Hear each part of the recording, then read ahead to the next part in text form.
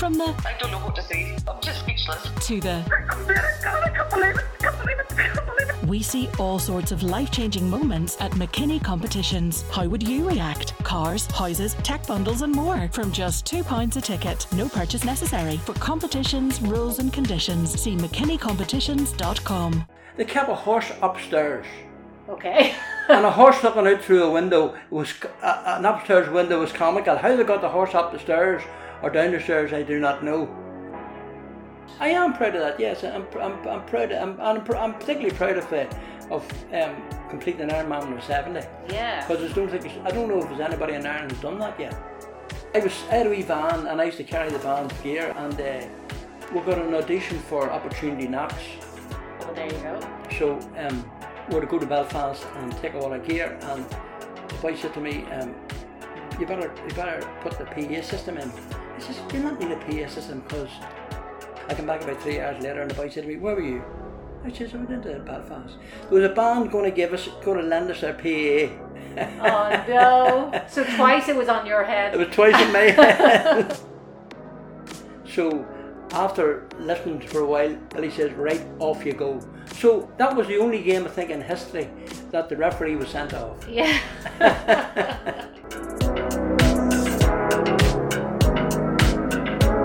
Our podcast guest this week needs no introduction for anyone from Newry or around the South Armagh area. He wears a lot of hats as a writer, a journalist, a musician, an Ironman and triathlete, but mostly Tony Bagnall is a storyteller. He was a journalist for many years and he's written 8 books about local sports and the places he's grown up. This is your host Elaine Ingram, and here's Tony to tell us some of his stories now. So I am here with the legendary... Whisper it softly. Well, anybody in Newry or South Armagh or around these parts knows Tony Bagnall. For in whatever guise, it could be either through your show bands, your writing, your triathlon, your football. You know, you wear so many hats, Tony, and you have excelled at so many. So you really do need no introduction in these parts. What is it to say? Doing a lot of things, but none of them good, none of them well. No, I think you're being. Now that's another thing that we could say about you, Tony, is that you're always very modest. Actually, you had on one of your Facebook things the other day because you were writing about a singer. Was it Patricia Grattan? Patricia Grattan, yeah. And at the end of the story, you said it was Peter Khan stood in for Patricia Grattan. No, Patricia Grattan stood in for Peter Khan, which was the best singer in Ireland, or best singer in Newry, covering for the second best singer in Newry, and we were a very, very poor band. So you said for probably the worst band in Newry. Yeah. So that's what I mean about the modesty. But Tony, let's take us back to the beginning. So you have to tell me about where you're from, around here, and Linenhall Square, and what is it you call them? It was called the Barracks. Yeah. It's actually Mournview Park now. Yeah. And it's only about half a mile from here. From I live in the Armagh Road. So yeah, you're living here. We're here now in the Armagh Road, yeah, and this is where you live now. But this is where you're from. I'm from Linenhall Square. I was reared in Linenhall Square, yeah. Along with Charlie Casey. Yeah. Charlie Casey was a neighbour. And it was a very, very poor area. Nobody had anything in the Barracks. Everybody was very, very poor. In fact, there was one house. It was only about 20 or 30 yards from me. They kept a horse upstairs. Okay. And a horse looking out through a window was an upstairs window was comical. How they got the horse up the stairs or down the stairs, I do not know. Patricia Grattan, the best singer ever came out of Newry, was right close beside me too. She's a Barracovian, as we call people from the Barracks. Barracovian. Now, this is your own local colloquialism. Charlie Casey keeps calling himself a Barracovian. He's very proud that, and he's very proud that he was a Barracovian. And Charlie actually lives not 100 yards from the Barracks now, even. Yeah. You know. So and you stayed in Newry like all your life, have you? Yeah, I'm a Newry Nuck. You're a Newry Nuck, as they say. And, Yeah. Because you've spent years and you've written. How many books have you written? I've written 8 books up to now. Yeah, I've written my recent one was the history of Newry Celtic. Yeah, that's the one that's just been launched. The history of Newry Celtic, and tell us about that then. Laurie Griffin came up to me one time and asked me would I do a wee booklet for a 25-year anniversary of them winning the Mid-Ulster Shield, and I says, Laurie, I could do a book for you if you want. So we talked about it, and they agreed, and I met the committee, and I says, in fact, boys, where do I tell you, I actually played for Newry Celtic, and I only played one game before they got rid of me. And I said to a guy who's on the committee, who's actually the chairman of the club, Hugh Carroll. I says, could you remember me playing for Celtic? I do. He says, who do you think got rid of you? So but the book went down very well. They had launched their in Nan Rice's. Nan Rice's, and the place was packed. Maybe packed too much. Yeah. But it was packed, and everybody. In this day and age.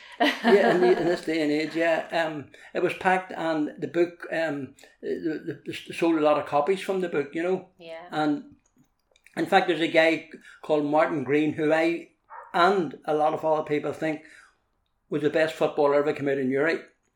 He was at the launch, and he rang me a few days afterwards looking for another. He bought 2 books, and he's looking for another 5 books.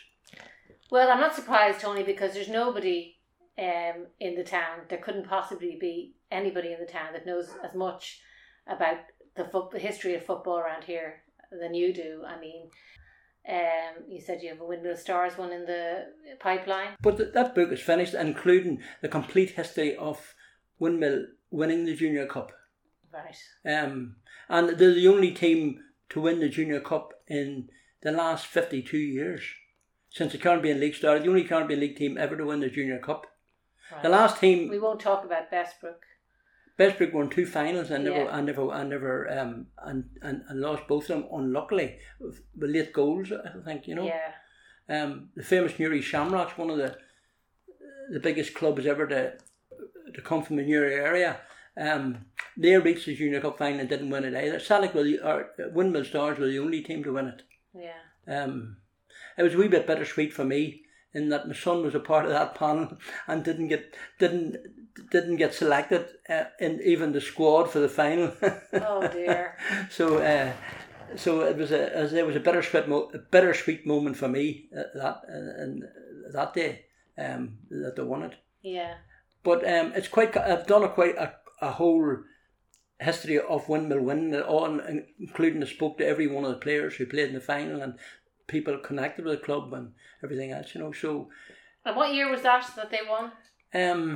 2002. Right. They won it, and there's nobody's won it since. And the last team to win the Junior Cup, Pat Jennings was playing as a 16-year-old. Wow. Which was 1962. That says a lot about the competition itself, doesn't it? Yeah, I mean, it's a very tough competition to win. I mean, the piece when I spoke to all the boys, we were all absolutely ecstatic. Even today about winning it. They said that when they won it, they didn't realise just how big it was. Yeah. And what was the other book you've written? The other book that I've done the history of Cameron Rovers as well. Yeah. And it went down well now. It went down well as well. Jackie Mooney came and asked me would I be interested in doing it, so I done it, and it turned out well, and I was delighted to do it. Yeah. But I suppose you're a writer. You're a journalist, a long-time journalist.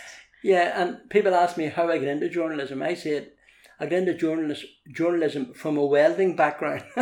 Okay. I was a welder all my life till I was about 48 or 49, and then I discovered I could write. While welding. Pardon? While welding. that was my lead up to it. I had no qualifications whatsoever, just that I was able to put words together, and in fact I still think that I've done a lot of things in my life, most of them badly, but I still think that I have a bit of talent as a writer. but nothing else. Not as I played football. I was a triathlete, and I played in bands. I never had much talent in any of those things, except that I could put words together. But well, I don't know about that, but I do know that you gave me some very good words of advice when I was writing, and I still stick to them to this day. One was always bring a pencil to a game, not a pen, because when you're at a Carnbane League game, it inevitably is going to rain. Yeah. So a pencil is the only thing that works. And the other one was don't use the word very. Yeah, I don't use the word very myself. And I don't use the word very because you always said it's more impactful if you don't say very. It wasn't a very good game. It was a good game. Yeah. I think it's more effective when you don't say a very, right enough. Yeah, you told me that a long time ago, a good few years ago now. But you were the sports editor in the Democrat, weren't you? Yeah. For a long time. I'd say about 8 or 10 years, I think. Yeah. So did the sports come first to you, and then the writing? I always loved sport, obviously. I didn't realise I could write until I started to do a few wee match reports for Jimmy Davis, and the legendary Newry reporter, sports editor. Yeah, he is. And I did wee pieces for him. So then I went. The Democrat opened, and I said to the editor, I think it was Michael Savage. Michael Savage owned the Democrat along with Terry McLaughlin way back in 1994 when I went down and asked Michael Savage would he like me to do a few match reports, and he says he says we'll give you a few pound every Christmas. I says no, I want a few pound after I do the reports. So he says okay, so that was okay. So that got me started, and I've been writing since. Yeah, and doing photography as well.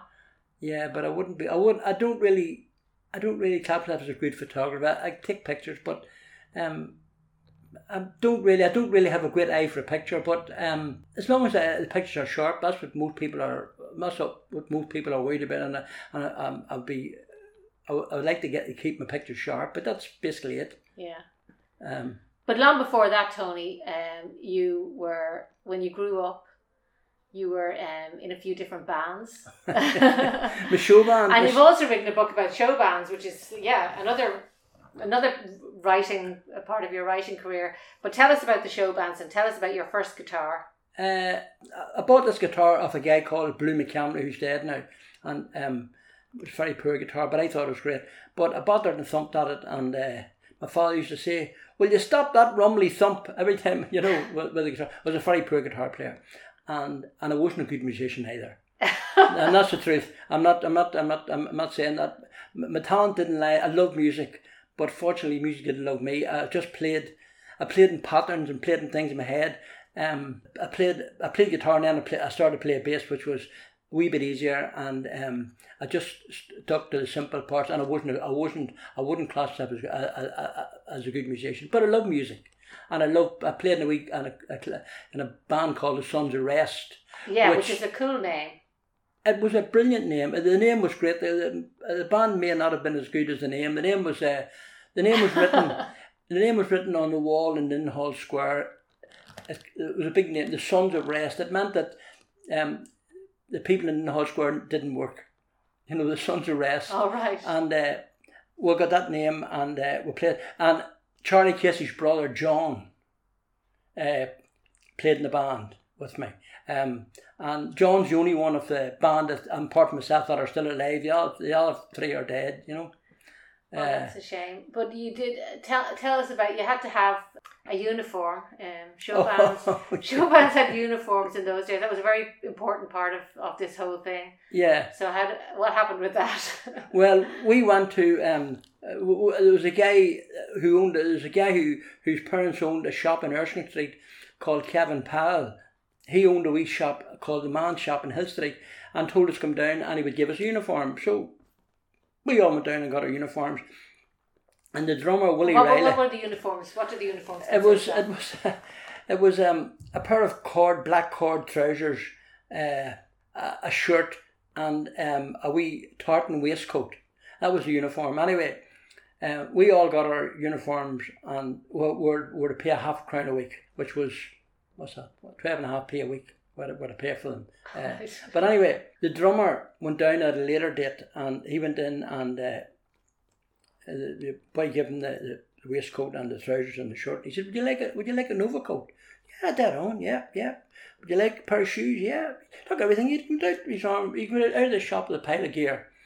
And he said, now that you have to pay your £0.50 every week. No bother, he says. So we give him £0.50. And it was a guy called Willie Riley, as I say, who was a drummer. And he lived next door to the people who had the horse looking out through the window, by the way. But Willie never gave him any more money. And one day Kevin Powell stopped Willie in the street and said to him, Willie, you never give me any more money. And Willie looked him up and down and said, listen, don't you dare stop me in the street and ask me for money again. Now F off, and away he went.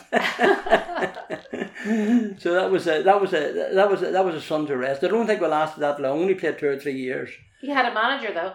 With a manager called Frank Morney. Okay, what about him now? Who's the manager who was going to take you places? He said, we'll make you famous, and he got our picture taken, and he got wee cards, I still have a couple of them, and the first date we had was in the St Coleman's Hall, the Bucket. It was called the Bucket then, and we went down, and the boy said to me at half time, "Down and get the money." And I said, what about Francie? Don't worry, but you go down and get the money. So it was £2.50, which meant 50p each. We all got 50p each. So I handed out the 50p to everybody. And at the end of the night, Frank said, right boys, he was dressed in a very flashy suit and everything else.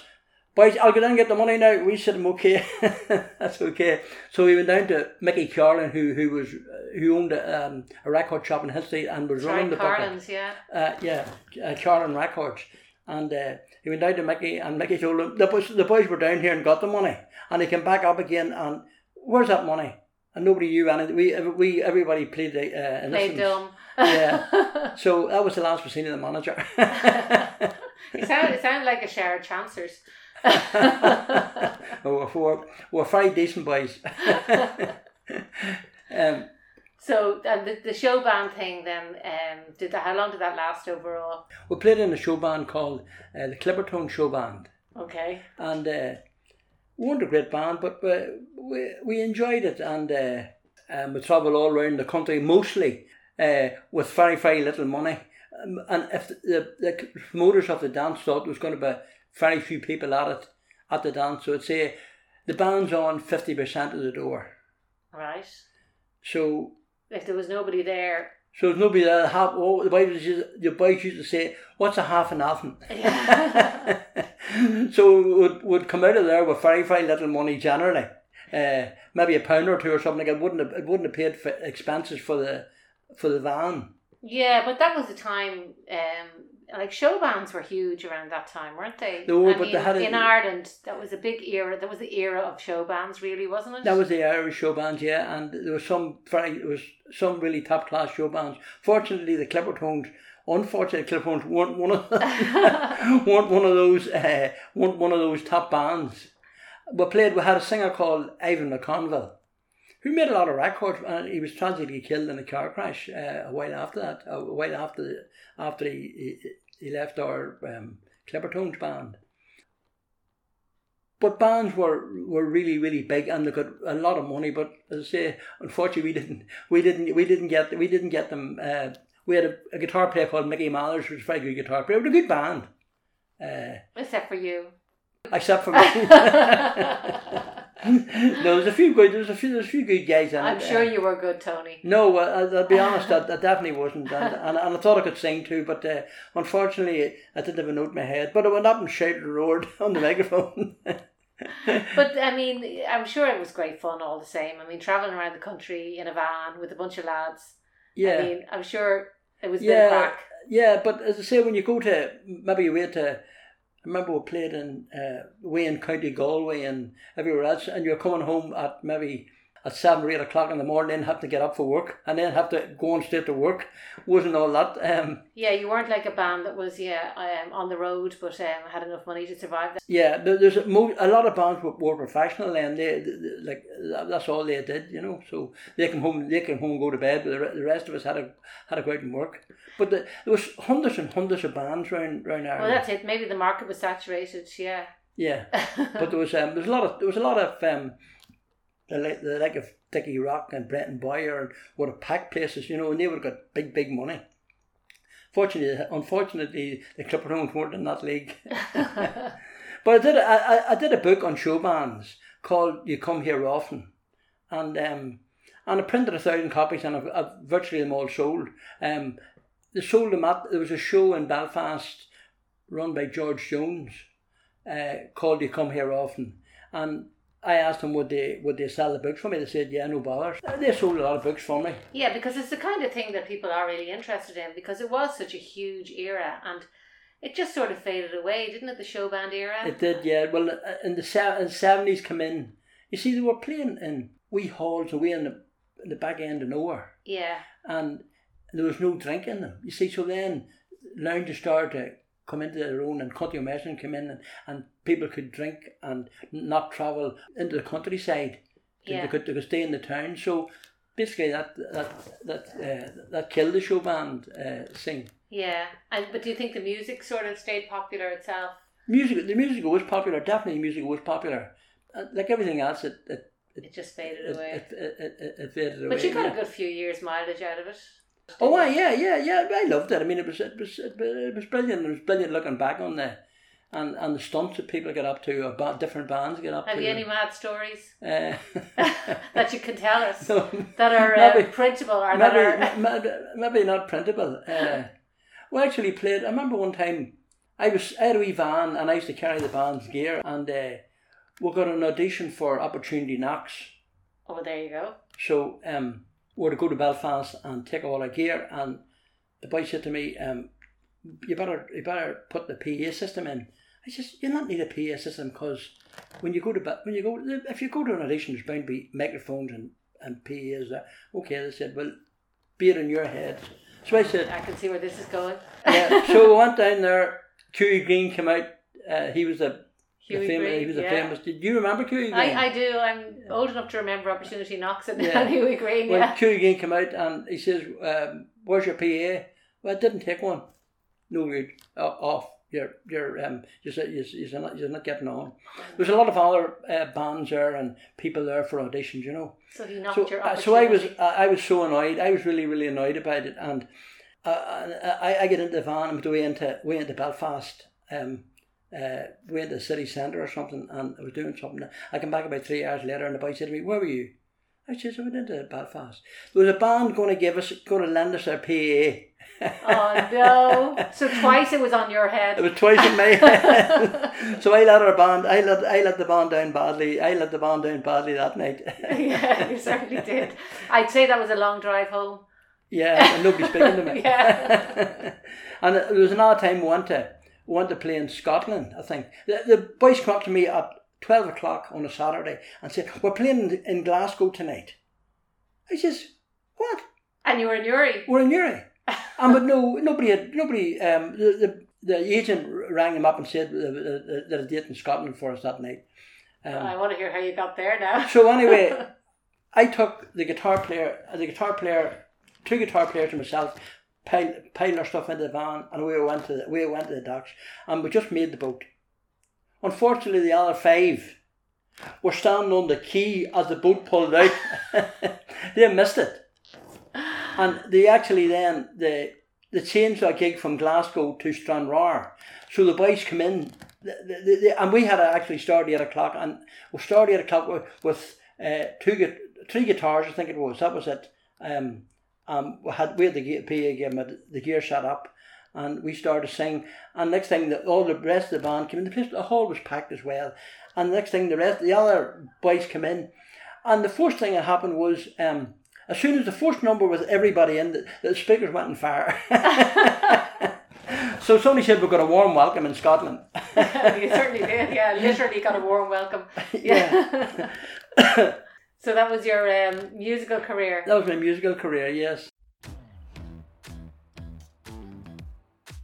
Get ready to shake up summer with the Get Active ABC Sunshine Fill programme for kids and families. Get set for land-based adventure at our summer schemes, or why not get adventurous and maybe get wet at our Splashtastic Water Sports Summer programme. There are so many things to do, and all we need is you. See getactiveabc.com/summer for all the details.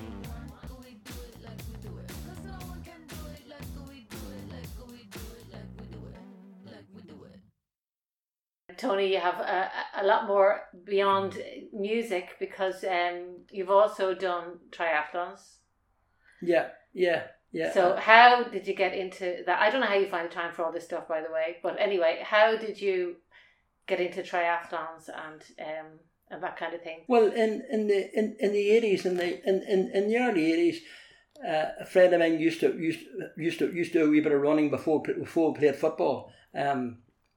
We used to play wee games in Carnbean, and we used to go for a wee run. So we decided that would enter for a marathon. So we entered for a marathon, and we got a fella called Paddy McCamley and myself, and we got through it okay.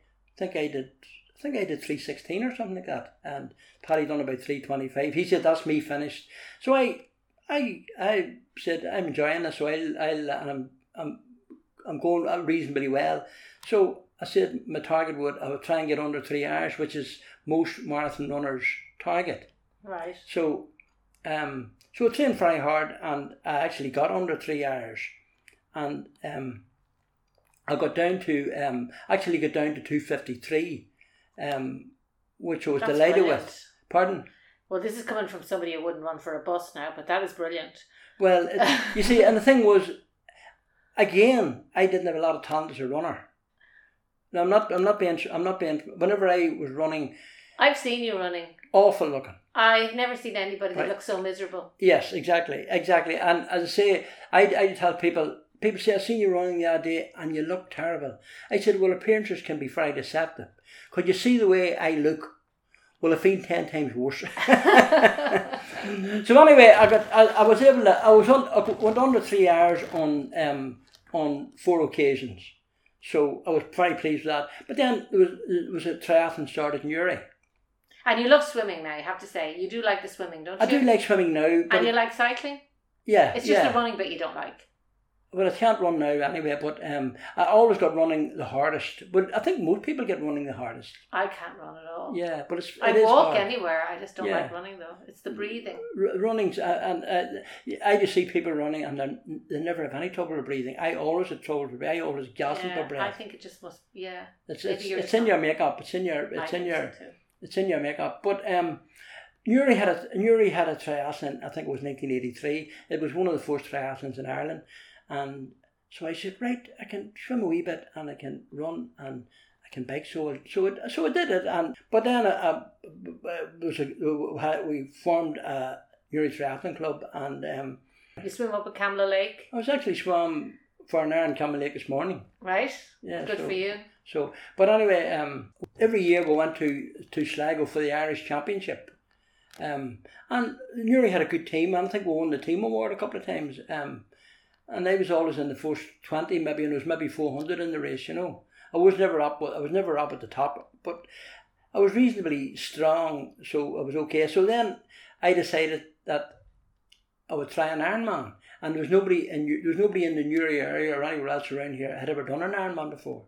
And what does an Ironman now consist of? An Ironman consists of 2.4 mile swim, which is equivalent of 154 lengths of pool, 112 mile bike, and a 26 mile marathon. And what age were you, Tony, when you took this on? I think it was about 38, whatever. Right. So there was nobody in Ireland. Sorry, there was nobody in Newry, and the Newry area had done one. So I was actually the first one in the Newry area. I went to Almere in Holland to do it, and it was the first one from around this area to do it. And I've also got another wee how would you put it, achievement in that I'm the oldest one. I was going to the come oldest to one that in Ireland, because, I think. yeah, you're the oldest person in Ireland to do an Ironman do an as well. Ironman. And that Did was that only a when few years ago. I did that when I was 70. Yeah. It was hard now, but my 3 weeks. How do they compare now? Doing the first one when you were 38 and doing the one when you were 70. Well, what's the main differences in how difficult? The main difference was when I did the first one, I could run a wee bit. Yeah. When I done the last one, I'd run very little. I could run very. Is it the knees that go when No, you get older? No, it was just. I never really had trouble with my knees. I was very, very lucky in that I was strong. In that my knees didn't, my ankles didn't go. It was just I couldn't breathe, and it just breathing. Yeah. Just wasn't. I'm just not a natural runner. Yeah. And when I started doing triathlons, I was a good runner by triathlon standards, an average cyclist, and a very poor swimmer. And now my swimming's not bad, my cycling's poor enough, and my running is non-existent at all. So it's. But I still would. But you did the Ironmans, and you got through them. I mean. Yeah, I did 5 altogether. 5. Yeah. I mean that's a huge achievement. I mean you have to be proud of that. I am proud of that. Yes, I'm proud. I'm particularly proud of completing an Ironman when I was 70. Yeah. Because I don't know if there's anybody in Ireland who's done that yet. Yeah, I think I was the first one to do it as a 60-year-old as well. You know, so I don't know if there's anybody has. How did you feel when you finished it? Terrible. No, you'd be okay the next day. Funny enough, recovery from an Ironman is not as bad as recovery from a flat-out marathon. When I was running marathons, I was going as hard as I could from the start. An Ironman, you're not running that hard, and it's the running that takes it out of your legs. It's not cycling doesn't take it out of you. Swimming doesn't take it out of you. Right. But running definitely beats up the legs. So if you're going hard as a runner, the next days and for maybe weeks after that, you could struggle. Really? Yeah. Whenever we were doing marathons, we used to come downstairs back ways. Oh really? Yeah, because you couldn't, whatever way, it was easier to come downstairs back ways. On your thighs, I suppose it would be. Yeah, in the back of your legs and everywhere. Yeah. But you get over them, and it's all memories. So, but why do you do it now, Tony? You say you hate running, or you're not a good runner. Yeah, and so it's not for pleasure. Is it what drives you? Yeah, people say to you, "Did you enjoy that? Did you enjoy that run, Tony?" No. Did you enjoy that triathlon, Tony? No. Did you enjoy swimming? No. And why do you do it? I said very simply, people confuse enjoyment with satisfaction. You get a lot of satisfaction out of doing it. When you do that, when you finish whatever you're doing, it's very satisfying. When I was running, I mean, I had been, as you say, you see me running, terrible looking. And I am being a bit facetious when I say that, but no, I'm actually not. It is true. It is true. Yes, and when you get to the door of the house and stop, yeah, it's lovely then. Yeah, it's an achievement. It's an achievement. Even a run, even a 4-mile run or a 2-mile run or a mile run, whatever. When you get back to the door, it might be hard when you're doing it, but it's very satisfactory. Yeah, it gives you a lot of satisfaction. As I say, and it keeps you fit and healthy. Keeps you fit and healthy. Well, I don't know about that either. Oh, really? There's a lot of top class athletes throughout their career, and the trouble now with the heart. Really? Yeah, I don't know. It's supposed to be, when you're running, it's supposed to be good for your heart. But the time is overstressing over the years is not good for it. Yeah, I suppose. So it's hard to know. So I can just sit on the couch and watch TV and be probably right. Probably, yeah. It's hard to know. What's the right thing? I suppose it's moderation, and like everything. If you exercise moderately and don't do Ironmans, you'll probably be grand. Although Tony, you're obviously very healthy. I am reasonably healthy. Yes, I think so, and I'm glad that I've reached this stage in my life that I can still do everything for myself, and I wouldn't say train, but I exercise every day. I would do maybe 20 mile on the bike one day, and then the next day I would swim maybe 100 lengths of the pool, or whatever, as I say. And then if I couldn't cycle, I would walk maybe 5 or 6 miles as hard as I could. But again, I'm always competitive. I'm going along the bike and somebody passes me. They don't have to be very good to pass me now. I'm trying to catch them, and I know I've no chance of catching them. But the competitive edge is still there all the time. So you do have that competitive nature. Yeah, that's what it is. What age are you, Tony, if you don't mind me asking? I'm 76. You're 76. Well, you certainly don't look it. Yeah, I look 96. You played a bit of football in your time. I know you said you played for Wimble Stars for a game. No, for Uri Celtic, yes, yeah. But who else have you played for? Did you play for the town? Actually, played for the town one. Actually, played for the town. I have a story there too as well. I played for Uri reserves, and again, I wasn't a good footballer. I love football, and I was. I'm going to scrap this whole podcast, Tony, because you're telling me you're no good at anything. I'm telling you the truth. I'm telling you I could write, and that's it. As a footballer, I was the slowest on the field, no speed whatsoever. And Sean McCracken was the manager, a good friend of mine was the manager of Newry Reserve, Newry second or Newry Reserve one time. And the first game I played, he said, he actually showed me his notebook at a later, he showed me this in his notebook at a good few years after this. He says, Tony Bagnall, big strong lad, worked hard on the field, a good asset to the team. The next week, Tony Bagnall, did okay, but tend to be caught in possession a bit. The next week, Tony Bagnall, I don't know what I'm going to do with him.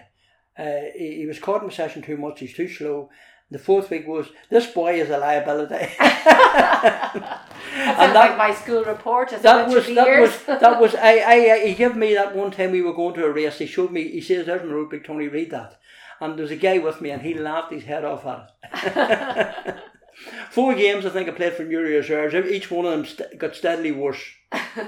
Because I would have worked hard all the time. I thought I could play football, I thought I could pass the ball. Don't think I could. But it was too slow and I had no football brain.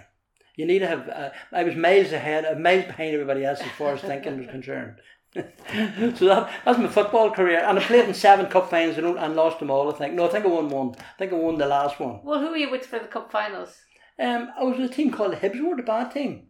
Well, they must have thought you were good enough. They kept you on for 7 cup finals. Well, I don't think I played for Hibs in 7 of them.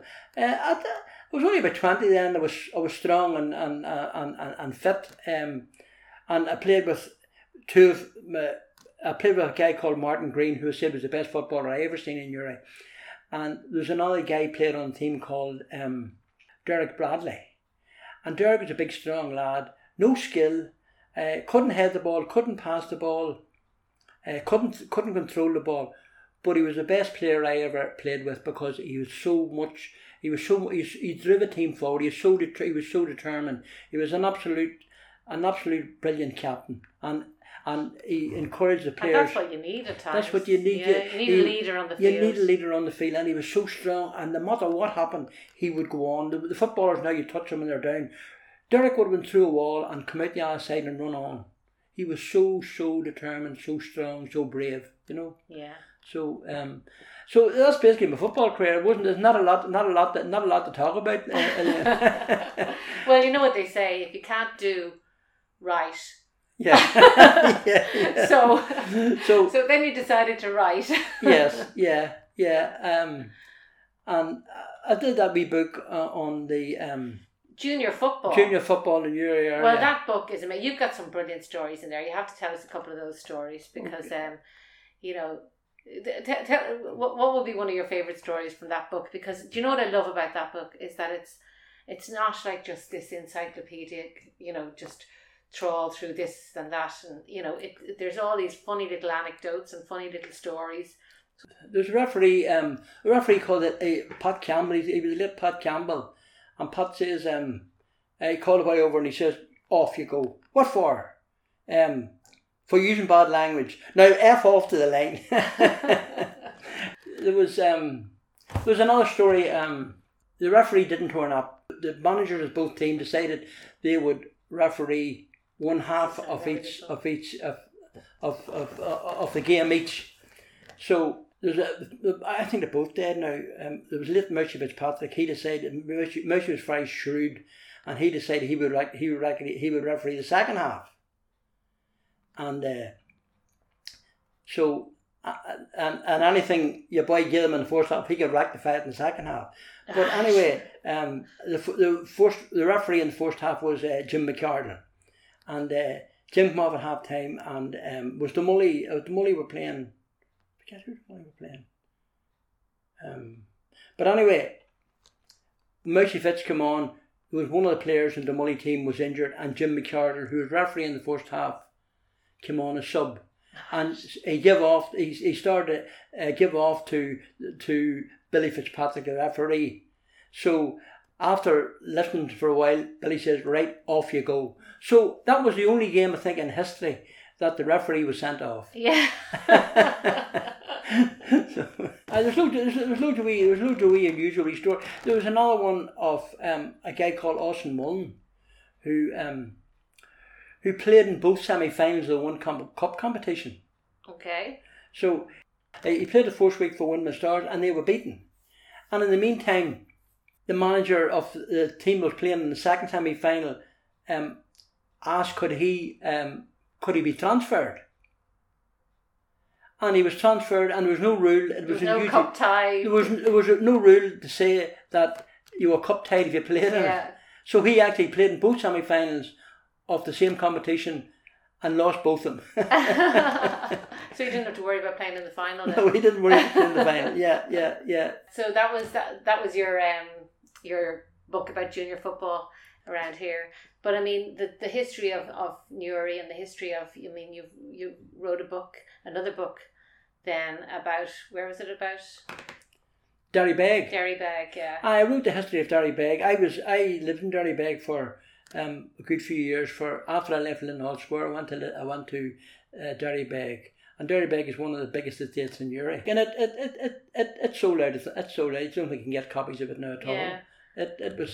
You must have had to do an awful lot of research for this stuff, or is it just from living here all your life in around this area, so that you know all the characters, because there's so many characters. Oh, Newry's full of characters. Yeah, and they're great to write about as well. Yeah, and there's a guy called Desmond McGinty, who lives in Derrybeg, and he was an absolutely cracking character. Yeah, and there was a woman called Lottie McCone, who lived in Linhall Square as the barracks, as well as living in Derrybeg, and she was a brilliant character as well. There's lots of Newry's full of characters. Yeah, and it's, if you can get access to their stories, it makes great reading, I think. Yeah. And enjoyed every book I've written. I really, really enjoyed it. You get immersed in the whole. Yeah. What you're writing. Yeah. I could write maybe 4 or 5 hours in a day. Unfortunately, I keep all the stories I've written through from I started in journalism from 96, I think it was 94, something like that. See, I write the name on them. There's a lot of people, especially pictures. A lot of photographers don't put the name. I would write the name. It takes a while to do it, but it means if you go back looking for, it's not just a number. Not 90765. Yeah, I'm guilty of that. Yeah. So it takes a lot of time to write it, to go through all your stuff and put names on it. But it's worth it whenever you're really looking for something and it comes up, no bother. Yeah, well, that's it. You've inspired me, Tony, to go home and sort out my stuff. Although it was said to me the other day, what was it? Apparently an Einstein quote, and this was Brian. He said, if the sign of hold on, I have to get this right. If a cluttered desk is a sign of a cluttered mind, then what's an empty desk the sign of? Very good. Yeah. So it makes me feel not so bad about my cluttered desk. All right, no. Well, if you look at any journalist desk, it's full of papers and everything. It's, Yeah, but I bet you can find what you're looking for. I try to make it easy to find things, but obviously it doesn't always work. But I try my best. Yeah, because especially if you are somebody who writes a lot of books and things like that, you need to be organised. Yeah. Your archives need to be in some semblance of order, you know.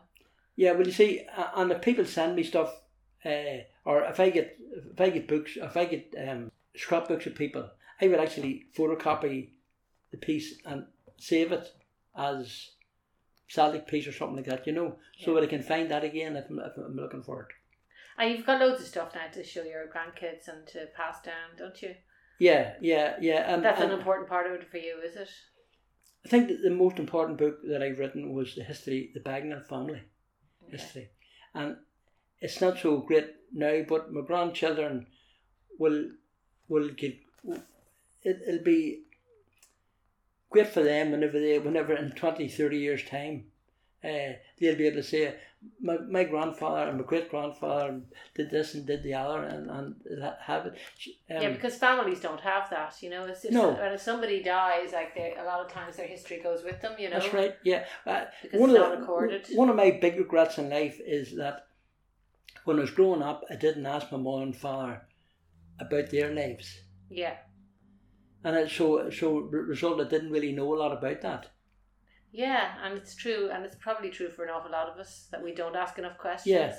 And then when they're gone, the stories are gone too. Yeah, maybe. But the Irish, we are a nation of storytellers, you know. That's right. Yeah. Well, my wee granddaughter was talking to her on the phone the other night, and I says, "Who are you cheering for when England was playing Italy?" And she says, Italy. She says, I would say, well, it's the same as everybody. Hey, did you know that you're English relatives? Oh, I said, your daddy's granny was English. Oh, was she? I said, yes. Go into the bag and go up take out the bag and the book and read it. It's there about your father's granny was English, you know. Yeah. So it's there for them to check it out at a later date. Yeah. You know, but that's the book that I took most pride at. Yeah. Or most pride at doing. Because it was probably the most personal one to you. Yes, exactly, and it means that all the family have the history of the Bagnall family. It's not much. It's not really relevant to you or to anybody else, but it's relevant to the Bagnall family. Yeah. So, and that's the one that gave me most pleasure. I'd say probably the best book. You're no relation to anyone from Bagnall's Castle. I suppose you've been asked that all the time. No, I don't think I am. Yeah. I used to tell people that there's one time Bagnall's own Uri. Really? Yeah, I think it was a guy called Marshall Bagnall, I think it was, and he came in and took over Uri. I've lost most of it since then. It must have been your bad guitar playing, or bad footballing, or hard to do running, or whatever. Yeah. Yeah. Well, you're very modest, Tony. No, I don't think I'm modest. I think I'm honest. Yeah, because I think it's important. It's important to realise in life what you're good at and what you're not. I see people on those talent shows. Yeah. And they couldn't sing to save their lives. They can't. I can't understand why they can't hear that they're not singing in tune or their singing's awful. And why nobody told them? No, they can hear. They should be able to hear it themselves. Yeah, but some people are tone deaf, so they probably can't hear that they're. Yeah, but why are they on a talent show? Well, if you're talking about things like the X Factor, that's usually just for entertainment value. I don't find it very entertaining when I hear people who can't sing. I just feel sorry for them. Yeah. But I mean, why? But they seem indignant and annoyed at the judges saying they can't sing. They're not good. Yeah. Surely they can hear that. I mean, I'm singing. When I get up and my party piece was Johnny Be Good by Chuck Berry, and I know that it's not good. You know, I can hear them. I'm not hitting the notes properly. Yeah. But then again, the noise. But you persevered. But the noise in the background sort of drowns it out a bit. So. Yeah. So anyway, what's up next, Tony? You're going to be working on this windmill book. The windmill book actually finished. But I was actually at an interview with the Windmill chairman this morning, John O'Hanlon. Yeah. And he asked me to put in a few more bits of junior football and whatever, youth football teams and whatever, and if a few ads it get. But that's basically it. Yeah. That's the Windmill books. The Windmill book is. So have you anything else in the pipeline? No. I'm available for offers. You're available. If there's anybody out there who needs somebody to join a band or no, to write a book for them. To write a book for them, yeah. Because that's the thing. You write books for, clubs and stuff that ask you to write books. Yeah. And last year I wrote The Making of Paddy Moe. Oh yes, I wanted to ask you about that. It was a guy called Liam Hayes, who was an All-Ireland winner, an All-Ireland chaplain with Meath, who owns a publishing company in Dublin, contacted me and asked me would I write it. And Paddy Dockery was my father's big hero. So I was down and visited Paddy and his wife Angela, maybe 5 or 6 times before COVID really kicked in, and I couldn't go down to see him. You're doing a lot on Facebook. You're doing these wonderful stories all the time. I love reading your stories. Well, thanks very much. Yeah, they really are. They're brilliant. All the characters of the day are in there, and you always have some great stories. Thank you. Yeah. People do seem to enjoy them. Okay, so and enjoy writing and enjoy the comments that people send in, and I'm making new friends all the time. Yeah. And people that I maybe had known a few years ago, I'm reacquainting myself with them. Yeah. Well, that's one good thing about social media and Facebook, is that you do get to connect with people like that. Yeah, and you don't, and say if you're not nasty. Well, there's a lot of nastiness on it. But anything I say, I can't imagine anybody's nasty in any of yours, are they? No, I would try not. I would. You don't say anything that offensive. It's always a bit of fun. Yeah. I mean, there's slagging going on, but it's clearly slagging. It's not. It's not nasty. There's nothing nasty. And I've a wee quote in Uri. You're better to be insulted than ignored. and you're insulted in Uri. Everybody insults you, but when you're insulted in Uri, it's not meant as an insult. I don't think. No. People might call you all the names of the day, and you know that they like you. Well, maybe that's just an Irish. Maybe it's not just an Uri trait. Maybe it's an Irish trait. I think it's an Irish trait. Yeah. But definitely around here you do see that. Yeah. Yeah, but I said it's and I said it's better to be insulted and ignored, and I've been insulted all my life. So you just keep telling yourself that, Tony. Yeah, no, that's the truth. It is the truth, yeah. All right, it's been great talking to you. Thanks very much. And thanks very much, and looking forward to having a look at the next book. Thanks for listening. I hope you enjoyed that chat with Tony as much as I did. As I said, he always puts plenty of stories up on Facebook, so you can check them out there, and I'm sure you can contact him there if you want to get a hold of any of his books as well. Make sure you keep getting all of your news from Armagh Eye, and I hope you join us next time for our podcast.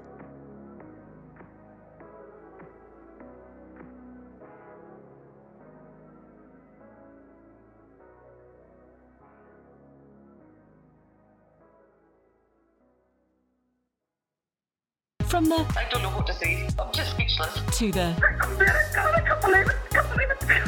we see all sorts of life-changing moments at McKinney Competitions. How would you react? Cars, houses, tech bundles and more from just £2 a ticket. No purchase necessary. For competitions, rules and conditions, see mckinneycompetitions.com.